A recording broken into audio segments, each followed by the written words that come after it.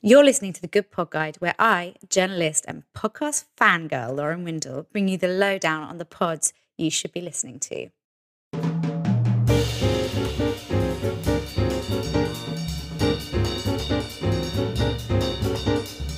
I actually find the origins of languages really interesting, particularly when someone has invented their own language, like on Game of Thrones. And I always wonder, how far did he go with it? Did he just write the words he needed for Game of Thrones?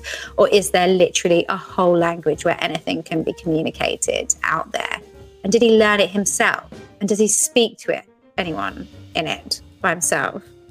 When everyone was kids and they had those, secret languages at school where they changed vowels around or added in syllables in the middle of words and stuff. I just never really got that. I always felt a little bit on the outside of the secret because I couldn't speak the secret languages. So maybe that's why I find this so interesting. And that is why I wanted to talk about this podcast, The History of English.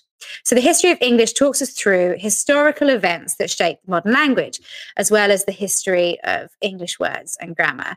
And one episode carries on from another, moving chronologically through time as language progresses. There are some really interesting things to learn, like how pronunciation shifts occurred and how P became F. So things like pater became father, and how we can trace those developments of languages through those consistent changes.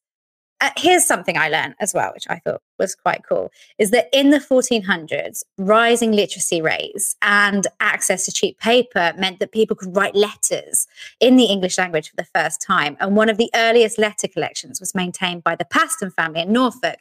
And that reflected the struggles of an upstart family against traditional landed nobility. And it provided an important perspective on a family dispute that became known as, you ready for it?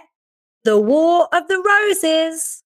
Everyone remembers that from school. So I thought that was quite cool. It's presented by Kevin Stroud, who is an American lawyer, and that's it. It's just him. There are occasional bonus episodes where he interviews other language episodes.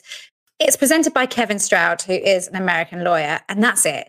It's just him. There are occasional bonus episodes where he interviews other language experts, but on the whole, it's one man and his mic, much like me here with you.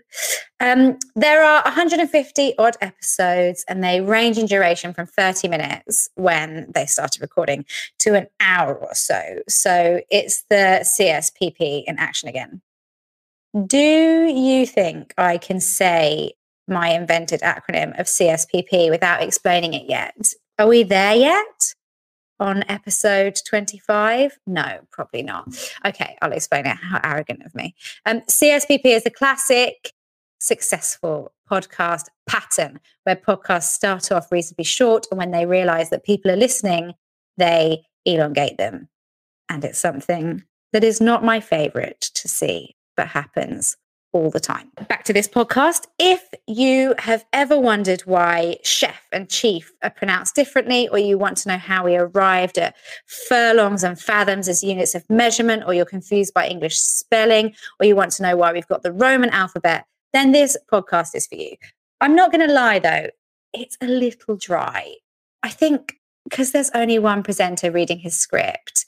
It's a bit like going back to school, and not like the cool school where you're like, oh, it'd be so great to go back to school and learn French or learn some history. It's more like the school where you sit at the back of the class, kind of bored watching the clock. That's so mean. He actually sounds like a really great guy. I hope he doesn't listen to this. I think for me, I just like a little bit more showmanship with my education.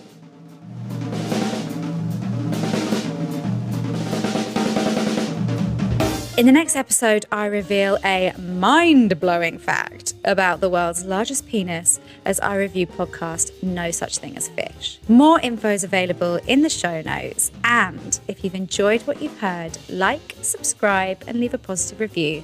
We really appreciate it.